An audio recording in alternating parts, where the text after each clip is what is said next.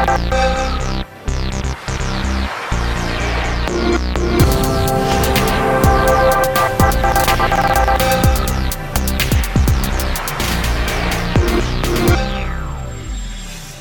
fellow Xbox adventurers, and welcome to this week's episode of Xbox Quest, the #1 podcast that has the death sentence in 12 systems, and the home for all news, reviews, and segments on the world of Xbox.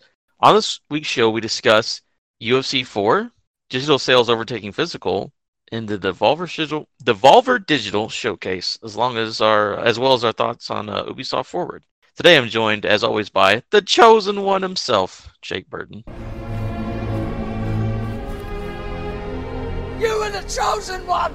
I was supposed to bring balance to the console wars, not leave them in darkness. I do love it. You can just do that entire thing from memory. The prequels are good. Yes, there are good ideas in the prequels. There's fun stuff. There are good movies in the prequels. Yes, there's a good movie in all of the prequels. All of the prequels are good. All Star Wars movies are good movies. Yes, I enjoy everything. Some are better than others, but they're all good. And Ewan McGregor is a treasure. Don't let anybody tell you otherwise. I do love Ewan McGregor. He's awesome. Quick shout out to Wyatt Lane for our awesome intro music. Again, that guy does awesome stuff. Check him out at Wyatt Lane on Twitter. All right, so I guess we'll go ahead and just get it right into the news. It's slower news week. We say that all the time, and we still go for an hour, so we'll figure it out. First up, UFC 4 from EA officially announced. Taking his underhooks, good job here. He's got double underhooks now. With so much time being spent. Huge left from Blachowicz! Jan Blachowicz! August 14th, 2020. Like, they didn't even give you a month. Because I know this announcement wasn't that long ago. I mean, you'll have more details on it, but just straight up, hey, UFC game, get it next month. Let me, you go ahead and tell me the rest about that, because I do not have that one pulled up. Yeah, I mean, that's pretty much it. Is they finally showed the reveal trailer where they showed some gameplay, and the cover athletes are Jorge Masvidal and Israel Adesanya, and they showed some footage of the game, and they're, just like every sports game every year is like, we made very slight differences that will change the realism and blah blah blah. But sports game, trailers are what they are. But that was the kind of news from it. I think we easily assumed it was coming. The rate they've been pumping them out, you knew it was coming at some point, and they were like, "Oh, by the way, here it is," and yeah, it's coming out real soon. So that's the real news of it. Is that hey, August? What was it? August 14th. Yeah. So not much of a turnaround for them. First trailer for the game, and you can get it. Yeah, in a month and a couple days from when they put the video out. But yeah, it should be. I'm not going to play it. I just thought it was newsworthy. But yeah, they're trying to do like a thing where I guess because Jorge Masvidal came from like street fighting and he's super famous now, so they've added like actual like backyard fenced in cages to have fights in, and they're putting like Kimbo back in the game, Kimbo Slice, to like go back to Kimbo Slice and Jorge Masvidal's history of like backyard fighting. But then they also have done like the Kumite, so it's like in like an old like temple, and it's like an underground. They call it the Kumite in like the reference, but it's definitely more like, if we're talking about Jean-Claude Van Damme movies, it looked much more like Kickboxer than like Bloodsport. But yeah, I noticed that on the whatever the picture was. It's just like dudes, like it looks like an '80s action movie. I'm like, I don't know this enough to know what's going on, but okay. Yeah, and I don't know much about Israel Adesanya's history, but I'm willing to bet he didn't fight in underground temples.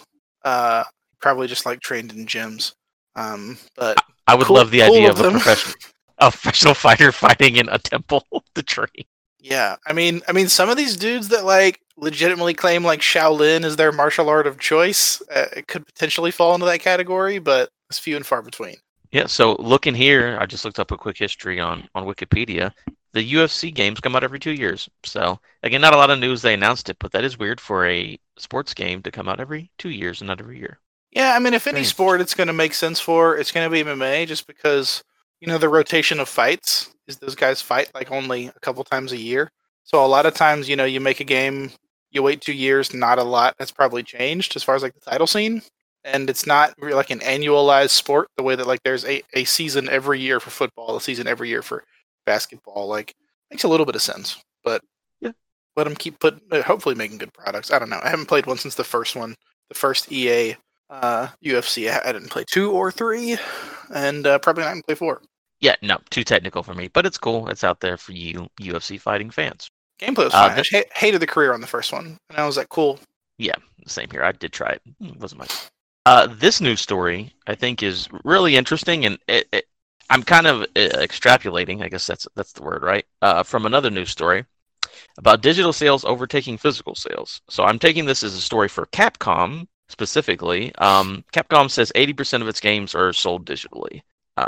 And I believe it was just during a shareholders meeting, Capcom was asked about sales. It says current digital download sale ratio is approximately 80%. And I believe that's for the year, the last fiscal year. They grew from 53.3% last year up to 80% this year. So, and then there's, this is also a news story from IGN. There are other things. Other companies like PlayStation announced that digital game downloads have overtaken physical game sales, and Activision also have said there's strong growth in digital game sales. I think it's just kind of an interesting thing. Again, it's just like randomly Capcom's like, yeah, we do almost our entire business is digital. Of course, a big part of that was, I believe, Iceborne, which is expansion for Monster Hunter World. So, maybe people already owned the base game and just bought the thing digitally. But every company is saying digital is like a huge part of our business. And I know it's, there are people out there who will be physical to the end, but these numbers are pretty astounding where it's the overwhelming majority of your business is digital. And it just, I can see why PlayStation would put out both options, like a PS5 with a disc and without a disc. Just because, yeah, like digital is such a, I've been a digital only guy for a while now, but there are people who are like, oh man, it won't happen this time. It'll happen, 2 generations from now. And it's just like, these companies are like, no, like you're in the vast minority if you still buy a disc. I just think that's interesting numbers, and all these companies are kind of saying the same thing. Kind of worries me for retail places, specifically GameStop. They've been in trouble for a while anyways, and they attribute it to digital sales as well. So what are you thinking, man? Like, I'm all digital, so this works for me. What are your thoughts on physical versus digital? It's kind of impending. It's nothing really you really do about it, I guess. I am very physical games. I mean, it's not like I don't get digital games, but I have a tendency to, like, if I'm getting something on day one, I almost always get it physical. And I just do a pre-order and go, like, pick it up from Best Buy or something. I don't know if it's just like an old school mentality of like, I like having a shelf with games on it. The same way I'm sitting right in front of a giant Blu-ray DVD shelf, just because I like physical media, and I like the idea of having like a tangible catalog. And part of me worries what it would be like, if you it's paranoid, and I'm sure there's backups for this, but like I know that like I have this disc right here and it can't go anywhere, but like I worry about like my I fall for some goofy phishing attempt, and all of a sudden my Steam account is gone, and I just lost all the money I spent on that forever. So there's at least a part of me that's like, I'll keep getting physicals as long as it's an option. I'm not gonna like bankrupt myself if it becomes like stupid and they start, hedging it towards everything being digital, and you have to kind of go out of your way to be physical. I'm not gonna hold on to it, but while it's still an option, I'm sticking with it. I think I always knew, though. At least I assumed that I was one of the outliers. So seeing the number, seeing 80% is shocking, but definitely doesn't surprise me that digital is where it's at. Yeah, for me, it's just how soon. Like 2-3 years ago, it was like, yeah, we're getting close to 50-50, and now it's just like we're at 80% for Capcom. Other companies are, probably closer in the 70s. Like and again, it's, if you think about it, that kids born in, the year 2000 or later who were now buying consoles and buying games, they've literally only grown up in a digital age. And like, if you were born in 2000, it's 2020, you're a 20-year-old adult, right? And you did not grow in a time where there was VCRs, Blockbuster was gone by the time you were a teenager. Like, it's just how the trend is. For me, I like the option for people who want it. Personally, it's easier, right? I just do what's easiest for me. And I see what you're saying. Like, if you lose your account and you just lose everything, that sucks. That's what everyone two-step two-step all your stuff just to be extra safe. But I mean, yeah, for me, it doesn't matter. I mean, I like Game Pass. I like services. The only thing that I might like more is like 4K Blu-rays, just because it gives you that best image, and you don't really have to worry about buffering. But outside of that, man, the only time I buy physical is whenever I can get like a ridiculously good sale and it's cheaper than the physical. Outside of that, I don't. But yeah, as long as it's still an option, whatever. Let people do what they want to do. But yeah, I'm not shocked at the numbers, but how quickly it happened. Like, what will it be next year? Are we going to be at 90%? Like, I don't know. It'll be interesting thing to look at. But numbers were a little surprising. Again, I've been worried about GameStop for a while now, but I don't think that they make it to PS6. I don't even know if they make it to a couple years into PS5, Xbox Series X, but I guess we will see. Yeah, I don't know. I had my own personal issues with their business practices for a while, so I haven't bought a game from a GameStop in 5 years, something like that, 4 or 5 years. Yeah, I know. Like, I had this issue with my PS4 where I had someone else had somehow gotten into my Sony account and claimed that their PlayStation was the primary PS4 on my account. So anytime I lost internet, I like couldn't play in my entire digital library. And as far as I know, there's not really ways around that because I battled it for years because you can only reset which console is your primary one every 6 months. And so the person, whoever had my account, knew that and would reset it, claim there's the thing. And so I waited and I had to like time it up until I finally caught it one day on like the 6th month mark and got it reset and put in my name and my password had all been changed and everything, where I just kept getting locked out of my own account. That was for a good 2 years. That may be more a Sony problem than a games problem. Or maybe once things get more digital, they'll have more ways to keep that from being an issue. But I don't know. I think so many people have figured out the way to, share games they shouldn't across their account and multiple people, that there's going to be a little bit of a battle there. But I don't know. It's definitely interesting. Interesting to see where it's going. Also, I'm one of the I don't know how many. I'd love to see their numbers, but I still have a GameFly subscription that I use all the time, and I'm a big fan of it. I've been burned so many times by the full price game, and now it's not as important because I'm an adult and I have more expendable income, and I can buy a game and not really miss the $60. But there was a long period in my life where that $60 was like make or break. If I was going to spend full price on something, it needed to be very well worth it. And there were a lot of times where it just wasn't. So the fact that GameFly existed and I can do that and still play a bunch of games at launch with just paying the monthly fee. Like, I played Skyrim on day one through GameFly. I played Horizon Zero Dawn day one through GameFly. Like, there's been a lot of games that I played and other games that, like, I was hesitant about, that I was like, well, that may be good, but I don't know if I can, afford the $60, so I'll GameFly it, then go, nope, I was super wrong. I'm going to go out and buy it right now and send it back and rent something else. And I've been doing that for 10 years, something like that with GameFly. Very long-term employer, or a customer, I guess I should say. But yeah, it seems like the change is coming, but we'll see how long it takes. I think I'm going to hold out until it's just really, it becomes stupid not to change over. Yeah, you'll just be the last guy with the Blockbuster card. I did the Blockbuster game exchange program up until I was like, Blockbusters are going to be gone and GameFly is better. But I did do that for a while, and it was nice. Random thing, whenever Blockbuster closed, I had 2 games rented, and I went back, and by the time I had to return it, they literally were closed and gone. So I just got to keep 2 free video games. Nice. I still have a copy of The Sims 2 Bustin' Out for GameCube that has the Blockbuster, it was the Blockbuster case, because I rented it and didn't return it for so long that my late fees got to the point where it was just going to be me buying the game from them. Yeah. So I just bought the game from them.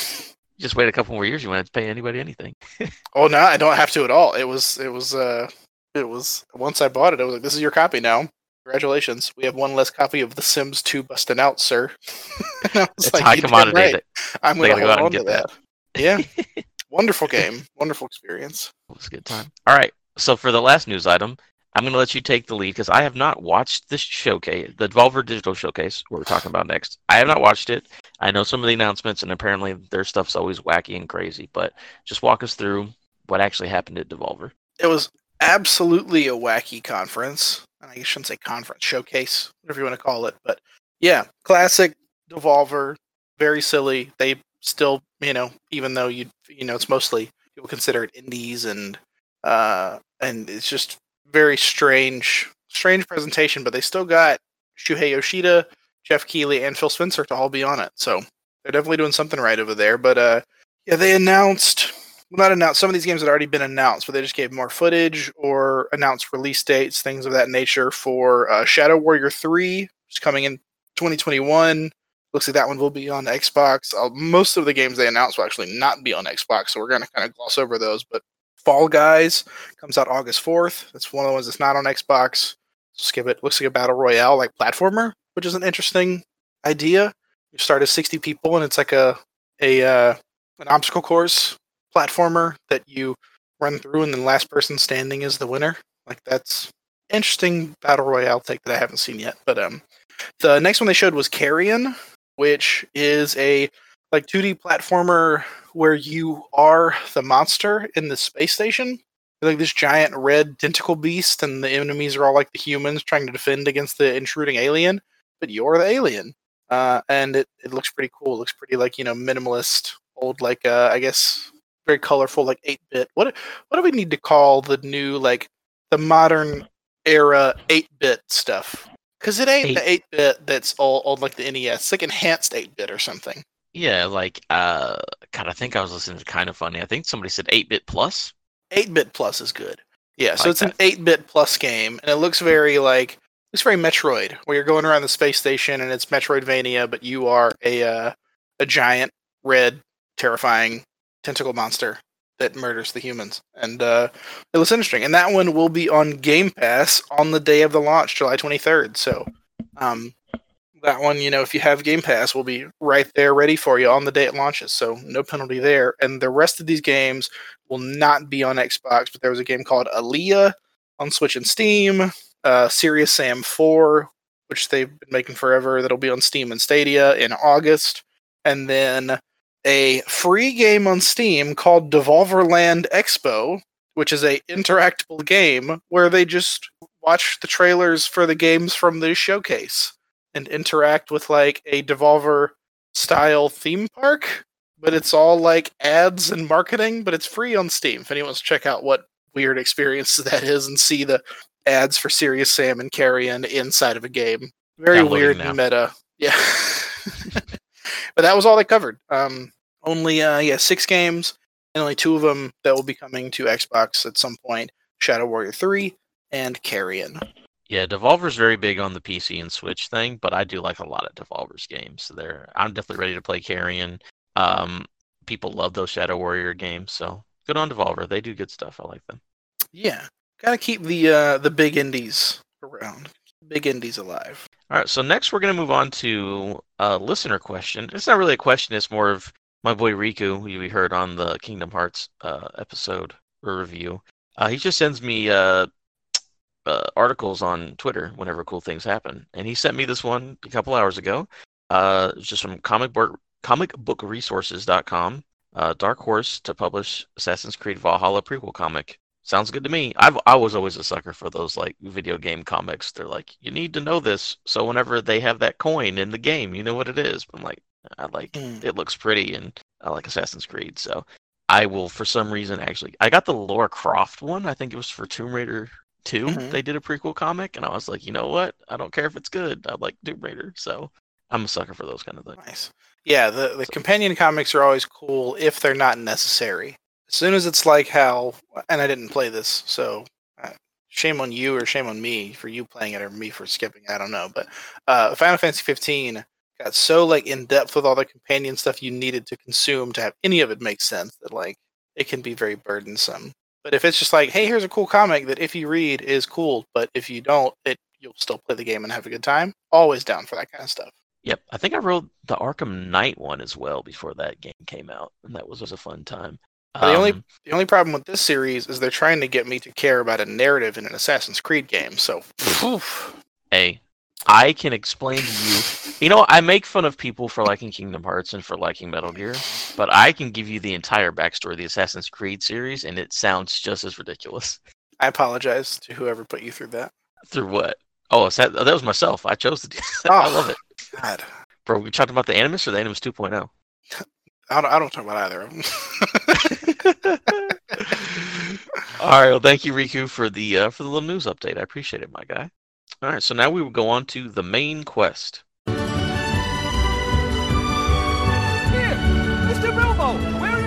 can't stop. I'm already late. Late for what? I'm going on an adventure.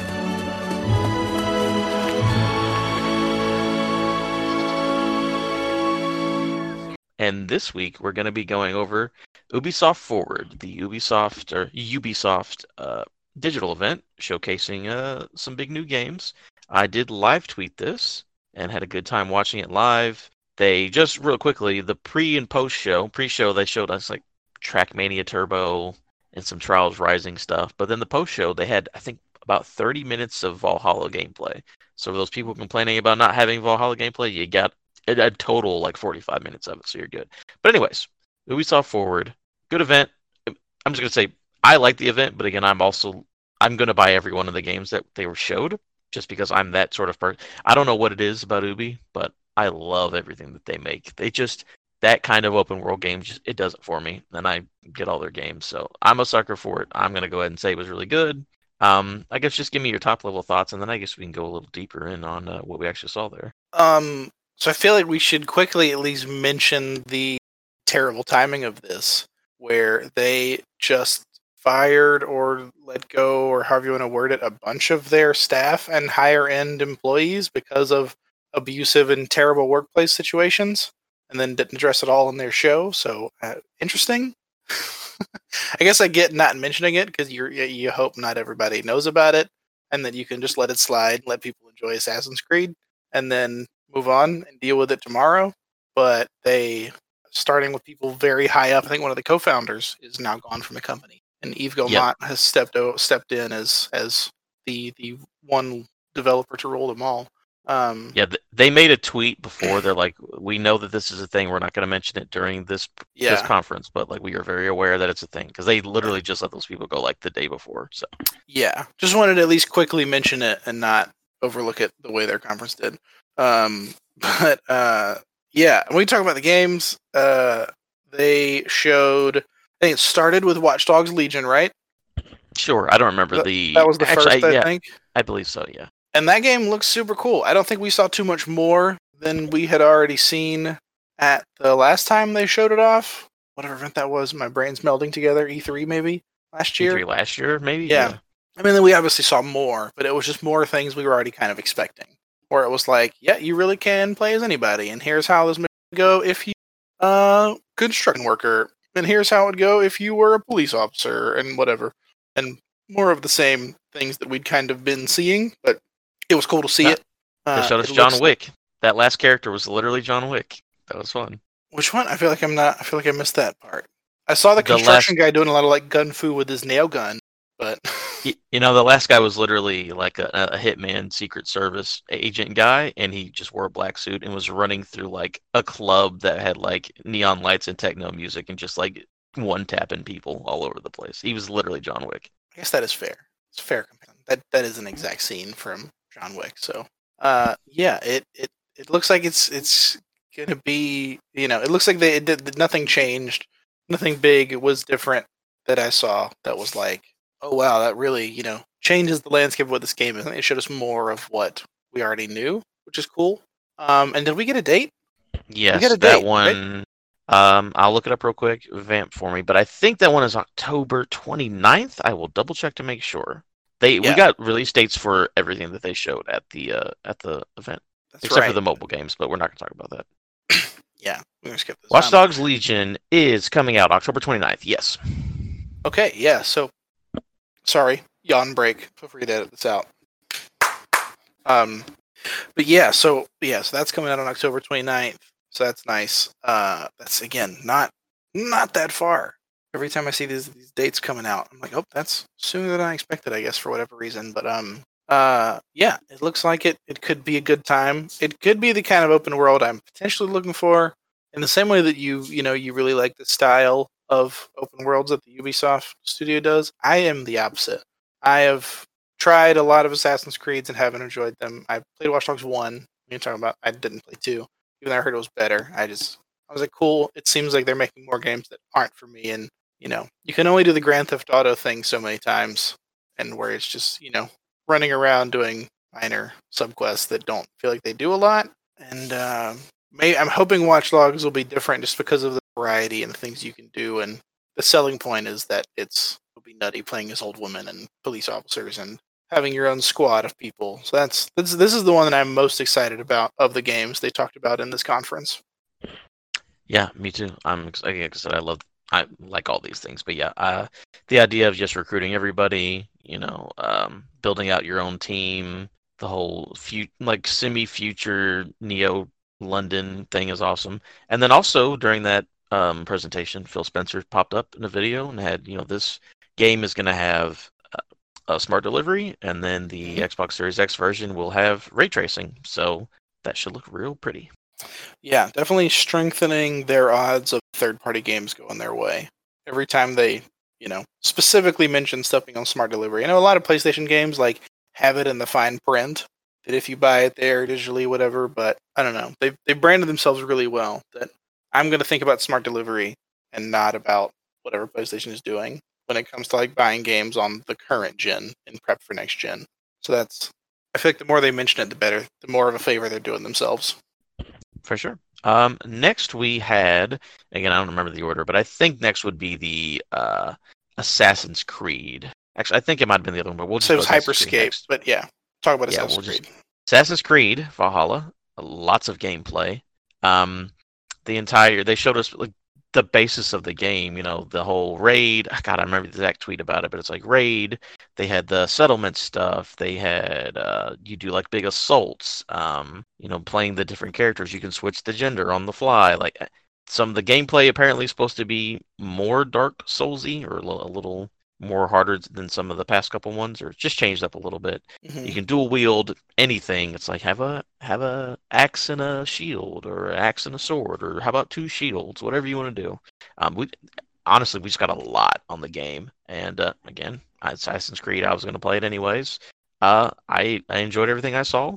I like these new Assassin's Creed games, the last 3, Origins, Odyssey, and now Valhalla. I like how they kind of changed it, made it more RPG. And I was impressed with the gameplay that I saw. I like all the RPG-ness of it, make decisions. Any game that lets me have a settlement, I'm all in for. So I enjoyed it completely. My only question is, am I going to play as girl or boy Ivor? That's really all I need to figure out from. I'm glad you mentioned the settlements. That's what I was going to talk about. I forgot about that when we first started talking about the game. I am a thirst trap for a good settlement or base builder within a game. Not just a base builder, but anytime you give me the option to take the place where us or the team or whoever it is are living, staying, operating from, and make improvements to it over time that have real effects. I love that so much. It's one of my favorite parts about Pillars of Eternity. It's the one reason I wanted to keep going back to the Division. There were a lot of things I didn't enjoy about the Division, but I loved working out of your base and okay, well, I need to upgrade the medical wing so I can get X, Y, and Z to happen, and it's cool, and the actual place fills out. You see the actual tangible differences in games like that, and I love when people do it and do it well. So that's going to be one of the things that maybe actually pulls me into enjoying this Assassin's Creed. And I want to get my hands on the dual wielding thing. Because if it's just that you can hold 2 weapons, but when you're dual wielding all the attacks and stuff look the same, then that's kind of a fake thing they're talking about. Right? If it's just oh, well, now you're holding a sword and an axe, but the same as you're still just swinging them left, right. That's going to be kind of a boring letdown. But what it seems to be is that they're pitching the idea of your combos and your combat is different because you have a sword and a mace versus a sword and an axe versus a sword and a shield. Obviously, the shield will probably be different, but that is the stuff that if there's I look like I saw a flail at one point. Our character was using a flail, the old ball on the chain, and if that works into combos differently than the way a race does, then I am fucking in for that too. Seriously, that is cool stuff that I have not seen in many, if any, games ever. Most of them are just hey, you can dual wield, and there you go. It looks like you're dual wielding. Great.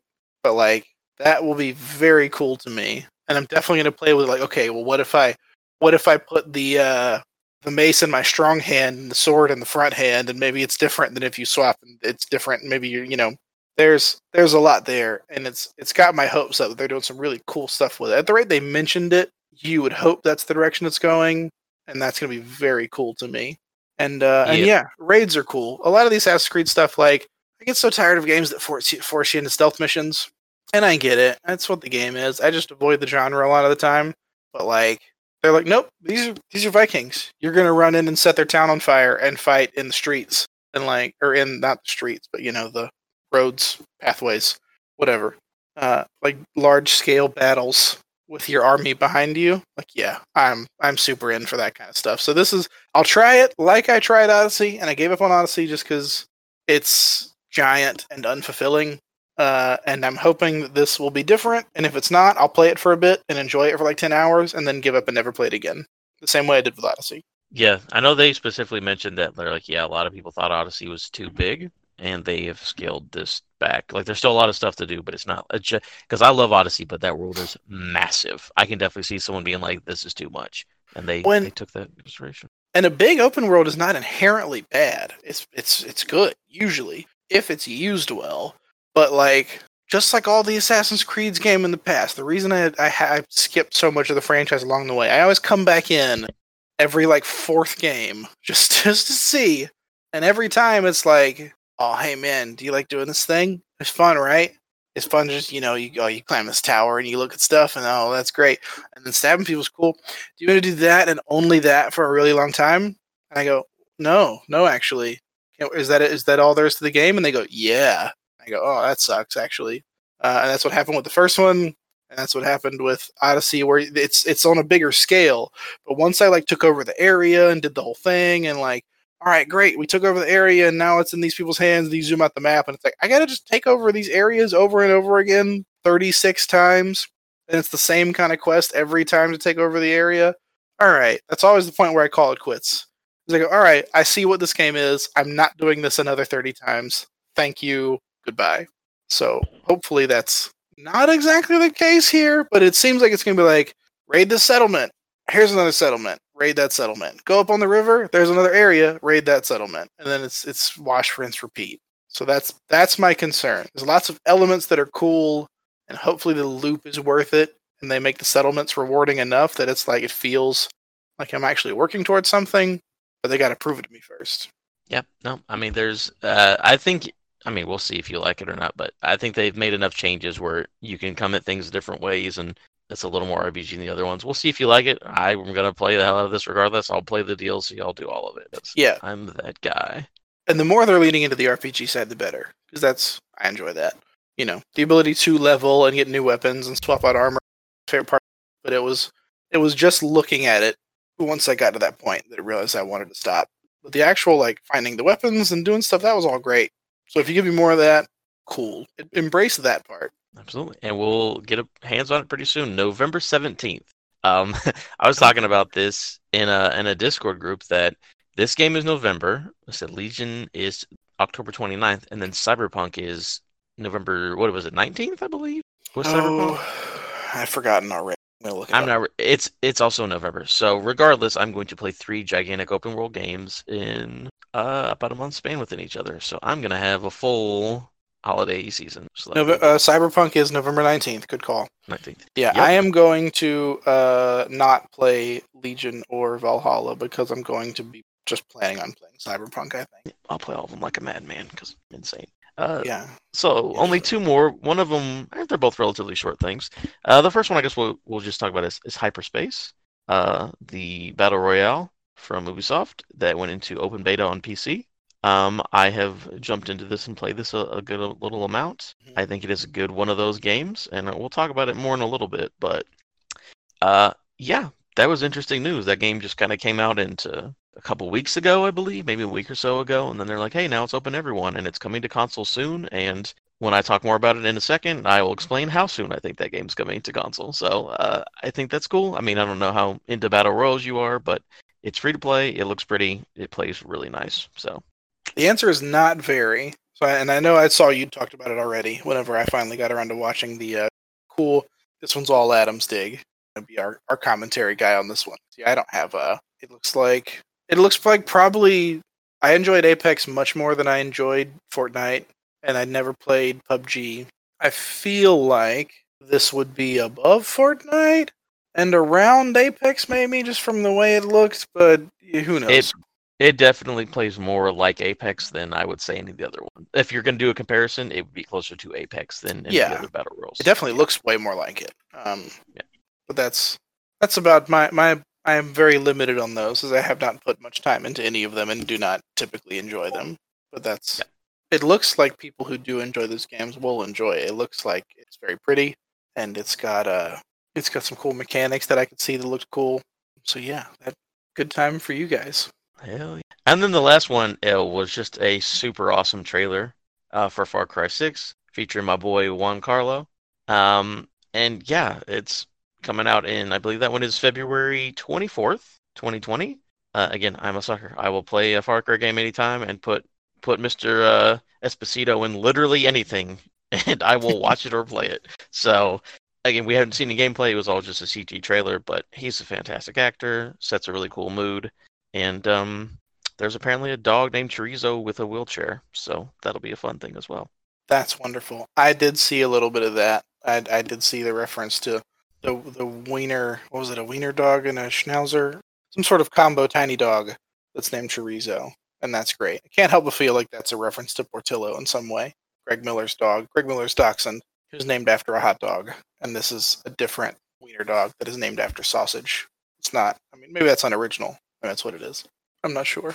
But, yeah, I loved Far Cry 3. Far Cry 3. Tried to play 4. Felt like more of the same. Skip 5. So we'll see what happens with 6.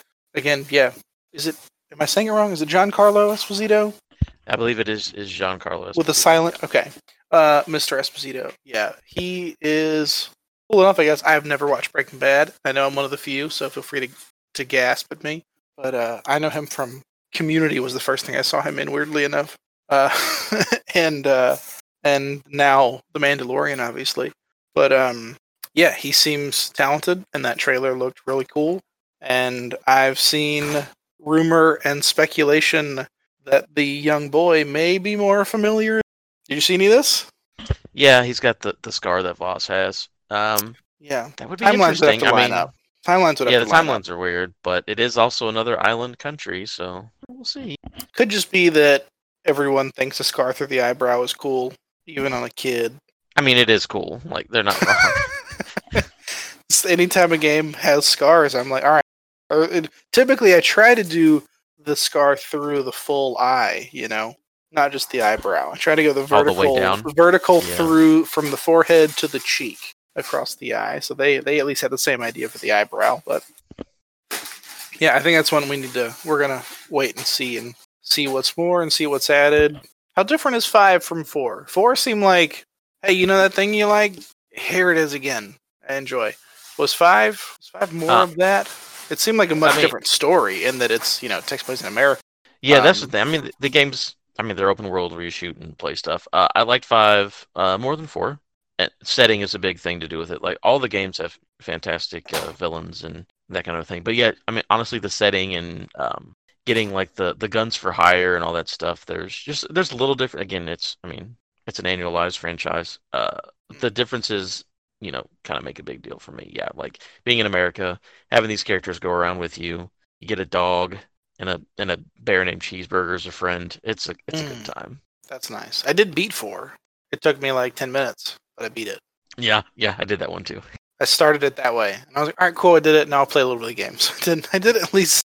Can't at least say I beat Far Cry 4. But yeah, so we'll see what happens with 6. Yeah. I like the. Looks like there's a lot of maybe they're taking a little bit of 3 and 4 and a little bit of 5 and putting them together. Nation and civil unrest and corrupt leader and revolution and all that, but also still, you said it's back in like an island country, so. Trying to combine a little bit of the themes from the previous games. Like I said, there is supposed to be another Ubi Forward event later this year, so I'm sure we'll actually start getting gameplay at the end of the year whenever that show comes out. I would assume the game comes out in February. Yes. You would assume the one later this year they'll definitely show a lot more and give some details on gameplay differences and yada yada. And that'll be it for our main quest this week. Now we're going to move on to what we've been playing. I'll go ahead and start it out because it kind of relates to the last thing we were talking about. But at this point, I probably played about an hour or so of Hyperspace, or Hyperscape, my bad, not Hyperspace. I guess I went into open beta, I downloaded it, had a good time. I played a solo and I played some squads. I think that this one, it's such a difficult market to break into, right? Because there's so many of those games out. But I feel like this is one of the ones that'll stay around, right? So it's very much the movement is Apex. Like you want to always be moving. Like you move pretty fast. You can do your slides and all that good stuff. There's a double jump at all times, which is always fun. Just constantly clambering up stuff. It works a little differently. It's entirely an urban setting, which I think is very interesting. It's the parts from Call of Duty Warzone that I like. I like the whole urban infantry thing, but I don't really like Warzone a ton based on how the weapon system works. But whatever. It's a big urban setting. It's in the future. Some of the things that are different about it is you drop in, you pick up, you have two things called glitches, which are like random powers. So you know how like in Overwatch or Apex or whatever, everyone's got like your ultimates and your special abilities, right?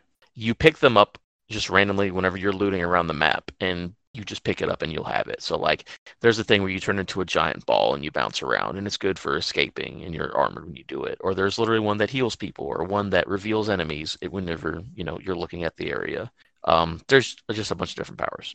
And then whenever you find loot and it's the same loot, it powers it up. So like it starts at level 1, but then you find, I took the wall ability. Oh, I found another wall ability. Now it's a level 2 wall ability, and so on and so forth. And then you can find those abilities that are already maxed out to level 4. Everything goes level. So that's really cool that you just double up on loot. It's called fusing, and then your loot gets stronger. And then same thing with weapons. You just find weapons, and either they can be fully kitted out, or they could be full like max level, or you just find multiples. So that's a cool thing where you're looting the same things, switching your stuff up and all that. Gunplay feels great. Whenever you're playing, I think it's a Twitch integration thing where it's like the people can vote like, oh, I want this match to have low gravity, and then all of a sudden you literally just fly all over the place for a couple minutes. So and there's no circle. It's like a giant city, and there's like different boroughs and districts, and they'll start to disappear. So you have to get out of it. It's not like most battle royales where you take damage. It's just like, get out of this place, because whenever it comes fully pixelized, it disappears and you just fall through the world and die. So it's interesting. There's enough little differences here and there to make it interesting, and it feels really nice. It feels really fluid.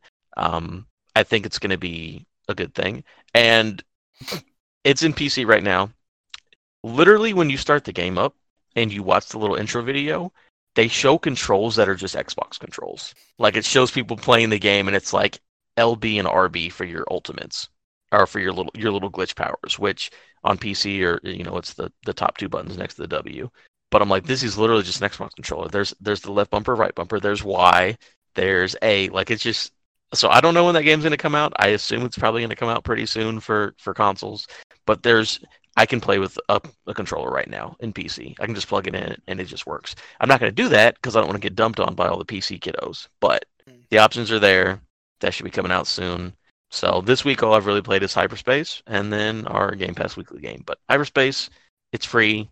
You like battle royals? I straight check it out. It's closer to Apex than anything else, and it's probably my second favorite battle royal out right now. Okay, behind Apex, right? Yeah, Apex is my go-to. Gotcha. You said the gunplay's comparable to Apex, better, around there, worse? The gunplay feels very quick and snappy. It looks, and again, I just started playing PC games, but it feels very much like, again, I haven't played the game, but whenever I see clips of Valorant, or it's like, quick zoom, shoot, the bullets, there's not really like a lot of jump, like your guns aren't going all over the place.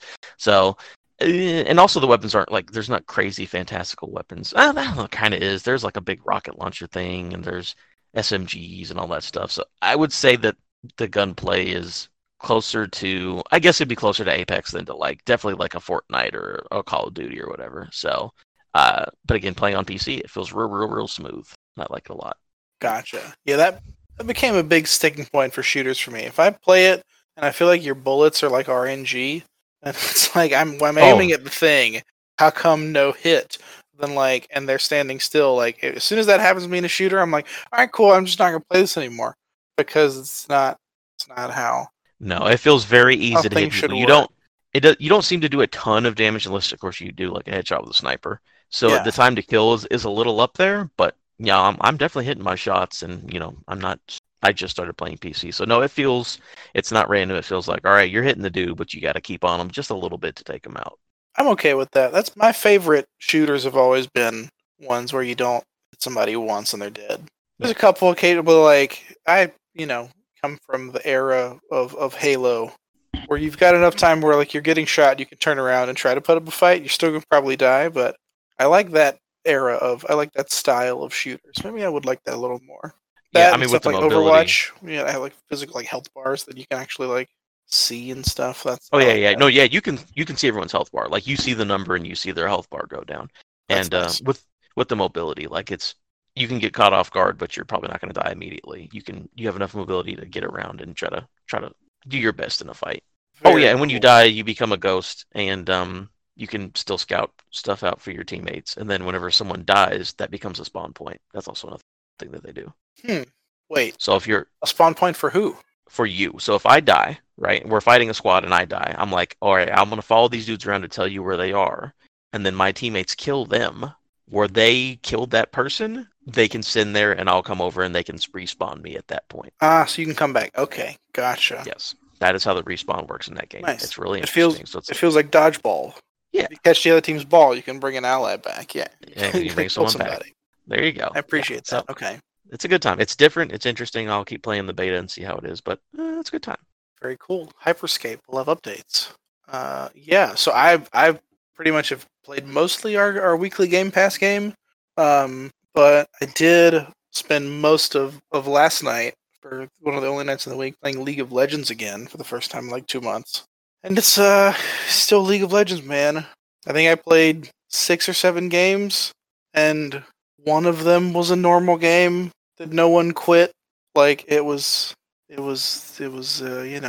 game's I can only play it if I've got 5. Like there's 5 of us that are friends who are playing.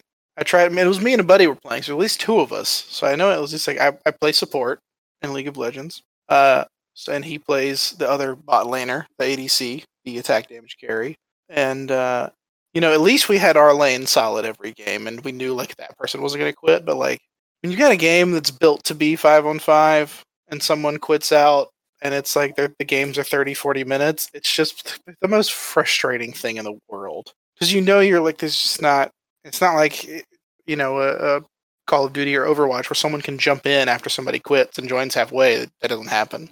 So it's like, all right, well, cool, that person just left, and now I'm going to waste however much of my time because this dude's like AFK'd from his, like, so it sucks.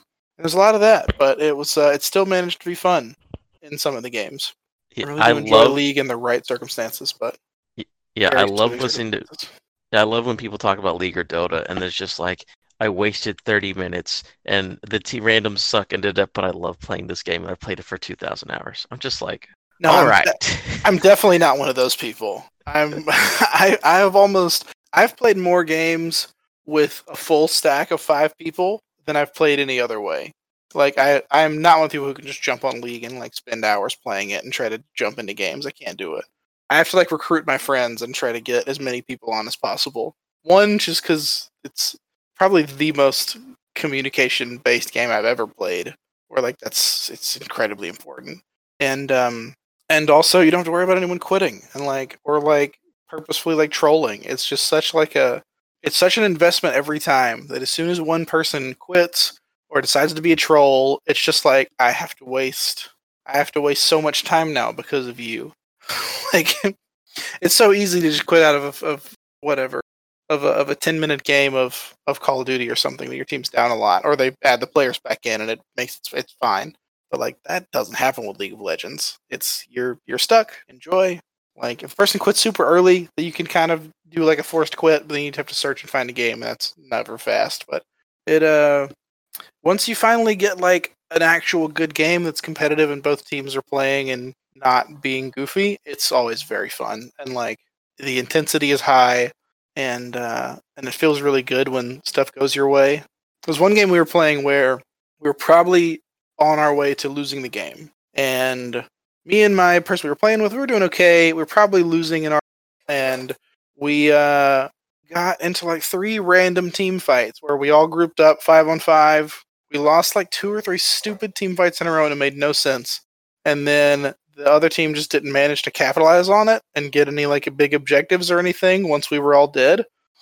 And then all of a sudden we pulled some crazy team fight and killed all 5 of their team, swept them with I was playing Sona, who's my support, my lady support, and she's the best. And I hit the whole team with ultimate, stunned them. The power characters all came in and swept up and got all the kills, and then we were on the verge of winning and the other team surrendered. And it was that quick of like a comeback and a turnaround. And I was like, that was incredible. And I'm going to ride this high for the next 4 games where everyone's going to quit. That was all it took. That was all it took. Hey, as long as you get that high. Again, I'm used to beating my head against the wall, but once you get that win or that chicken dinner, it's all worth it, dude. Yeah, that's fair. But it's League. It's always been League. But everyone, the nice thing, no one was like a vocal jerk, which is like, but most of the reason I don't play multiplayer games. Like, I finally got into the Valorant beta, and it's just terrible people. Like, I don't, in a game that it requires communication, and, people are watching which point, and you're trying to do, like, coordinate where your bomb stuff should go, and just everyone on there is just the worst kind of gamer, man. And, like, every time I play any of these games, I'm like, I get it. I get why people look at us this way. Because some of this community can't help ourselves, and we just have to be the worst kind of people. And it's so terrible all the time. And like, I watched a video today where some girl was like playing Valorant, and her teammates like made her cry because they were just talking shit about her the whole game. And some other girl that was on the team was jumping in and like girl gamers and stuff. And it was like, dude, why are we not better than this at this point? Like, I can't deal with it. And as soon as it happens in a game, it makes me just want to never go back. Like, so why? I'm trying to relax. I'm an adult who works like 40 hours a week. I'm not trying to deal with that shit. So, like, a full night of League of Legends with everybody being super amazing. Amazing time. Always nice. It's nice. Yeah. That's why it's sad that it's a pleasant surprise, though. Yeah, well, that's why I do party chat on Xbox, and it's not as bad. You don't have to listen to anybody else. Yeah, I'm a lifelong muter. If I ever played Halo, Call of Duty, anything, mute everybody. Overwatch, Absolutely. The audio's so quiet, I've never heard any person speak when playing Overwatch. I played a lot, so that's never gotten me. But like some of these games where it's very important to like the gameplay and the success of your team, it's like there's nothing. Like I'm supposed to listen to them because they can call where the enemy's coming from, and like high stakes games like that where you die once and then you're out like for the rest of the round. You like need to be able to talk and stuff, and then when they suck, it's just awful, and it makes me hate playing video games. So be better. If you listen to our show, don't troll people. Be a good person on the internet. Enjoy things. Criticize things rationally and peacefully if they're happening, and don't be a jerk to people on the internet. Hopefully you heed this message. Yes, that'd be amazing. That's the kind of fans we want. Exactly. I don't want people, those jerks. People you want to go on a quest with, not a quest to destroy. Oh, I like that. Yeah, let's go destroy those guys in the Valorant general chat. All right, we'll move on to Game Pass Weekly. Jake, go ahead and let me know what new things are coming this week. Yeah, so it looks like the only thing coming this week is that they are finally adding Halo 3 to the Master Chief Collection on Game Pass, but only on PC. Still waiting on the console to come out. Oh, no, console's already got it. It's already on console. It's already on console. Yeah. Yeah. I forgot that game originated on console and already exists on it. Yes. It's the kind of day I'm having, Adam. But yeah, so we've got that finally on PC now. If you wanna, we've talked about Halo a little bit already. You can go back and play it on PC now. Exclusively on Game Pass. I don't know if it's exclusive, but it sounded dramatic. I like it. All right, so I guess it's really not. It's pretty light for Game Pass. So I guess we'll go ahead and get to a review of last week For the King, which is available on Game Pass, of course. For the King, a roguelike hex crawl turn-based RPG game. I don't know how to explain the rest of it. It's a lot of. It feels like a lot of genres mixed in one. But For the King, I personally like this game a lot. Like I said last week, I've bought it I think 3 times. I enjoyed it a lot. I want to hear your thoughts because that is a game I had my friend Corey from the Cretans Guild. I bought him a copy of it, and I kind of mentioned it to him, and he's like, I don't even want to give you my review because you already know I like it just as much as you. I'm like, that's very true. But it's a very specific game for a very specific person. I knew that going in. So how do you feel about it? I'm a very specific person. Oh, That's a lead in. Yeah, no, I like this a lot. I did not get to experience the roguelike aspect of it because I didn't get to, for those who don't know, whenever you start the game, you have the option to pick a like handful of adventures that all have their own little stories built into them. I think there were about 6 or 7, and you can pick the difficulty as well. So I was like, well, I don't know the differences between all these. I'll just pick the first one, which is called For the King. And I did not die, and I did not beat it. So I didn't get to see what roguelike elements there are, as far as like do your characters keep leveling up, so I'll let you fill in a little bit of that for me. But even without the roguelike part, and just playing it through with your, you get to choose from, for me starting, a pool of 4 characters.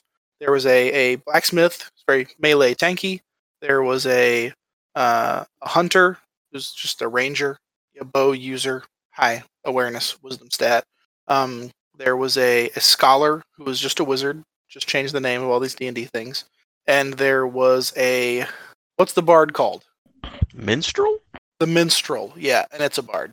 And they use lutes and everything, and they've got some healing and blah, blah, blah. But, so you pick 3 characters to roll with out of those 4, and I guess you can do any combination of those. I didn't think about doing like 2 blacksmiths or anything, but I guess you could do that, and you customize your little character up, and you can name them and everything, and pick their hair color and skin color and all sorts of stuff. And it is, yeah, I had a good time with it. It definitely has a cool gameplay loop, and I like that the weapons and all feel different, give you different abilities and stuff. And yeah, I had a good time with that game as far as I got. I don't know how close I got to beating the first adventure I was playing.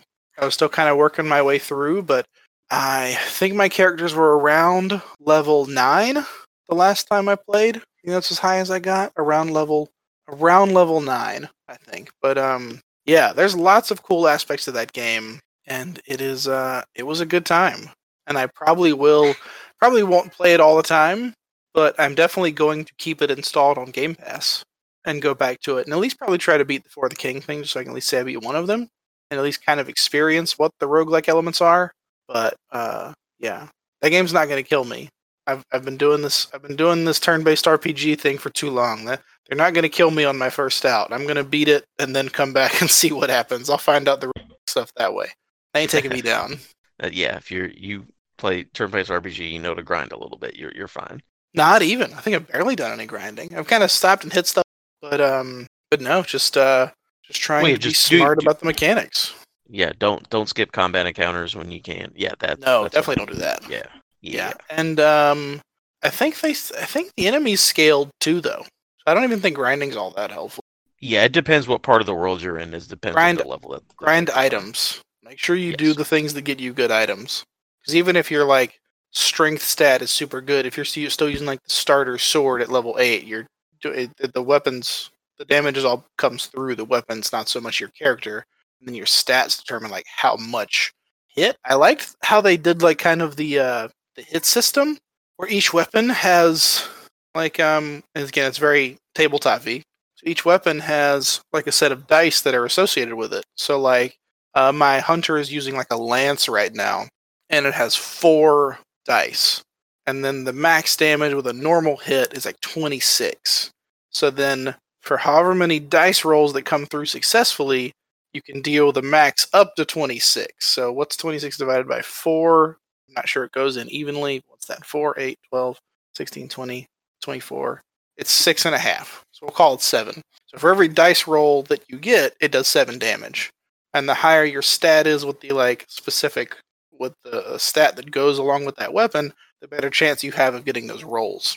And then sometimes if you get all 4, it does like a perfect thing and adds an extra stat. So like it's a very cool thing that I haven't seen at least displayed on a game. Maybe there's some games I played that keep that in the background for how the damage rolls come out, but I've never seen it, as the main mechanic almost, and I like it.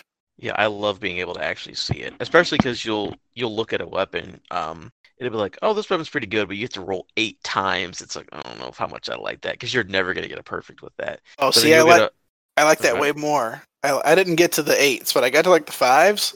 Oh, great. The more segments, the better.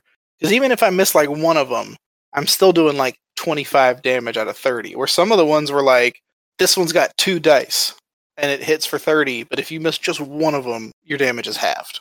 Yeah, And that's it's like, true. oh, that is punishing. Like the cannons, I wanted to use the cannons so bad as they look so cool, and just wielding a cannon with your arms feels great, I'm sure.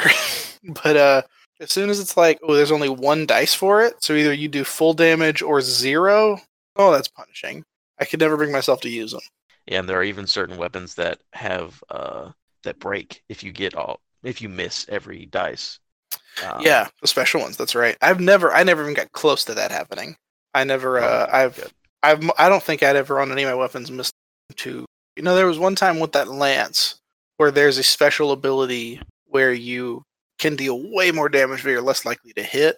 So one time I missed like 3 on that one, but I almost never. Like it was almost, I missed 1 maybe. I stuck to the pretty high accuracy stuff. Yeah, that's the way to go. So yeah, as far as that game, again, I love this game. I think it's fantastic. I mirror all the things that you say about it. The roguelike things, so if you've been playing that game, you get these things called lore books, which you've been collecting as you've been playing, kind of in the Yes. background, but they let you Wonder know. what those are for. So whenever you either go back to the menu or you die or you beat it, there's a thing called like the lore store, and that's how you buy new encounters because the game's procedurally generated. The map is. So like to buy the other, I think there's a total of like 8 or 10 character classes. So you'll use the lore book points and you'll buy the new character classes. And then you'll buy new random encounters and you can buy new weapons that are in the world. And you can, yeah, so you play it, you go over and over and play it over and over again, get your lore books, and more things start to happen in the game. That makes sense. I was wondering what those books were for the whole time, and I never bothered to open the lore store and see. Yes, that is what that is. Okay, so that's cool. Okay, I didn't know if you'd keep the same characters leveled up, and that's Now, how when you it. start a new adventure, they go back to level 1, but then again, the roguelike part of it, you have all this new equipment, these new encounters, good or bad, all of that's in there. So that's the roguelike part is you go back and there's new things and it's procedurally generated. Gotcha. And I 'cause, like, definitely want to go back and get more characters unlocked. yes, I can tell you 10. the exact character you need to get because it is the perfect healer in the game. But anyways, Yeah, that's the big downfall. I did not pick the minstrel because I was like, well, they recommend starting with the blacksmith, hunter, wizard, and that's fair, So I'll stick with that and see how it goes. And not really having a good source of healing, oh man, is it dangerous? yeah, I've got some strategies for you. But And we can tell you from our experience with actual tabletop gaming, we've played one game that did not have a healer, and you can guess how that goes. We all died. Only time in me and Adams, we played 1, 2, now 3, as of last week, 3 campaigns together, and 2 one-shots, and only one of them has everyone die. And it was the one where there was no healer there, so exactly. lesson learned. We kids. learned our lesson. Somebody play a cleric, or a bard, or a druid who has healing. Don't be those people. I take one for the team. All right. Well, that was our in-depth review of For the King, which is available on Game Pass. Feel free to give us suggestions for a game we pick each week. Our next week's game, Jake, did you have an idea for this? I thought, because I have not played either of these games, and they are both on Game Pass and console exclusive, and have reviewed very well, would be to do one of the Ori games. Yes, I love this. I will vote for Ori 2. Ori 2, cool. Is there anything I should know about Ori 1 going into the what's the narrative like? Is it worth doing a quick look over, or does it matter much? I mean, you could probably watch a legit, like a 4-minute video and figure out the story from the first one. Should I watch a 40-minute video about how the different turn the Will of the Wisp into nobodies?